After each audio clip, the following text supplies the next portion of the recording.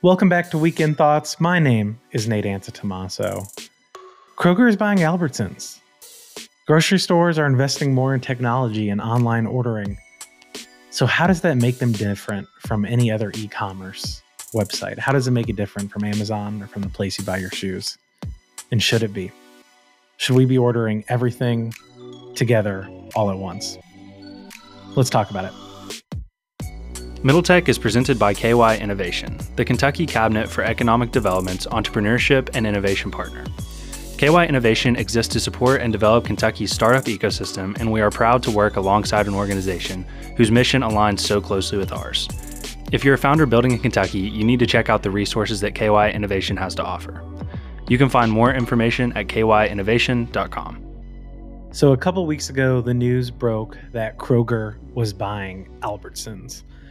Now, when you think of grocery store names like Kroger and Albertsons, it's easy to think of the brand, the Kroger supermarkets, the Albertsons supermarkets, but these are actually two massive corporations. Kroger, which is based in Cincinnati, has 2,800 stores across 25 banners or brands of stores. Those brands include Fred Meyer. If you've been out west, there's Ralph's or King Soopers. All of those are underneath the Kroger Corporation. 420,000 employees. Albertsons is similar, 2,200 stores, 34 states, 290,000 employees under 22 banners. And those include Safeway, Acme, Tom Thumb. Anybody from Chicago, Kroger is Mariano's, Albertsons is Jewel Osco. So a lot of stores in these corporations, and Kroger's buying Albertsons.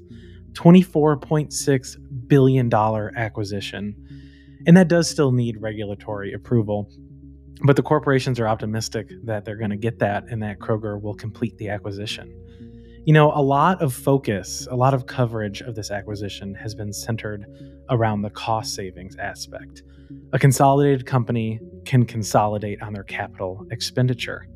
They reported this in their press release. They think they'll be able to save millions in operating costs, and they'll have stronger bargaining power with suppliers. Analysts have said that total cost savings would top $1 billion and was likely a massive driver for the deal. And that makes sense. You can save a lot on CapEx. Definitely a positive outcome of an acquisition like this. But I think an overlooked part of this acquisition doesn't have to do with the balance sheet, doesn't have to do with capital expenditure. It's the consumer experience in a world of changing shopping habits, especially in the grocery space. The grocery space is different than it was a long time ago. First, it was little corner stores, mom and pop markets that became larger markets. A lot of these banners, these brands used to be independent, and slowly corporations like Kroger and like Albertsons have consolidated them. But that's where you bought groceries, was at supermarkets. That's changing now. Amazon operates fresh delivery and fresh stores in many markets, and those services are free to Prime subscribers.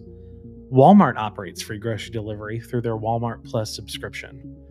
Apps like Instacart continue to innovate in that service, and food delivery marketplaces like DoorDash and Uber Eats are getting into the grocery vertical as well.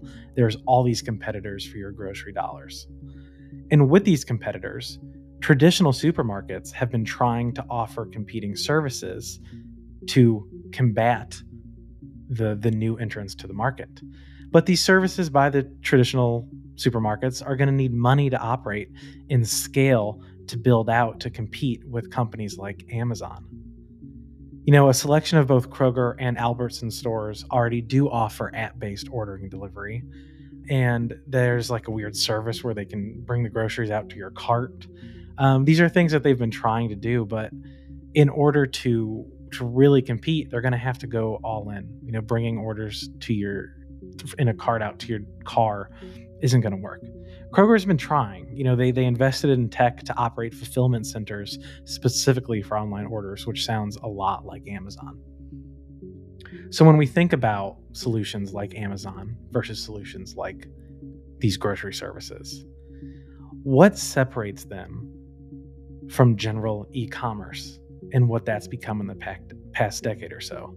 When you get on Amazon, you fill your fresh cart, you click deliver, it comes to you just like a regular Amazon order would.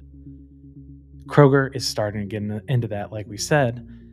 But other than that, it's still its own separate thing. But does it have to be? As grocery innovates with things like that Amazon Fresh delivery, it starts to look a lot more like the way we order anything else online. It's just like ordering socks. So what makes groceries different than socks in the consumer experience when you're ordering? Is the inevitability of a single place where we can order anything we want and have it delivered to us regardless of the type of product, regardless of the retailer. One place, order online, delivered quickly. Whether it's Amazon or Kroger, DoorDash, or Walmart, will we expect to buy anything we want in one place and get it quickly? What separates these types of retailers in the future? It doesn't matter that one used to be a grocery store and one started as an app for food, whatever it is. It's a retailer that's delivering. The consumer experience should be the same. In this world, there's no niches anymore. And why should there be? If everything is app-based and everything is coming from a fulfillment center operated by a distributed corporation, why should the burden of placing separate orders be on the customer? I think the winner in this space will recognize this and break down as many barriers as possible in that customer experience. With this in mind, it looks like Amazon is probably pretty far in the lead, and Walmart's trying to catch up. So that leaves these grocers, that leaves the new Kroger Corporation. Will it have to bring on a marketplace to sell other things, to sell other types of products?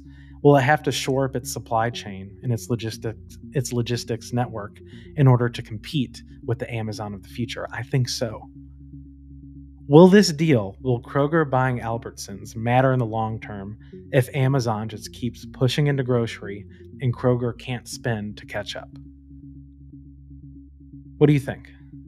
Do you want to keep your grocery shopping separate from your sock shopping, from your new office chair, whatever it might be? Do you think those are different experiences, or should they be the same? Do you want to have it delivered, or do you want to walk into the grocery store and pick an apple, on top of a pile of 20 of them? There's something to be said about experiential commerce, but in the end of the day, I think convenience and reliability win. So will Kroger become Amazon? I don't want to predict that. I don't think it will, but I think it might have to, and I think it's thinking about it.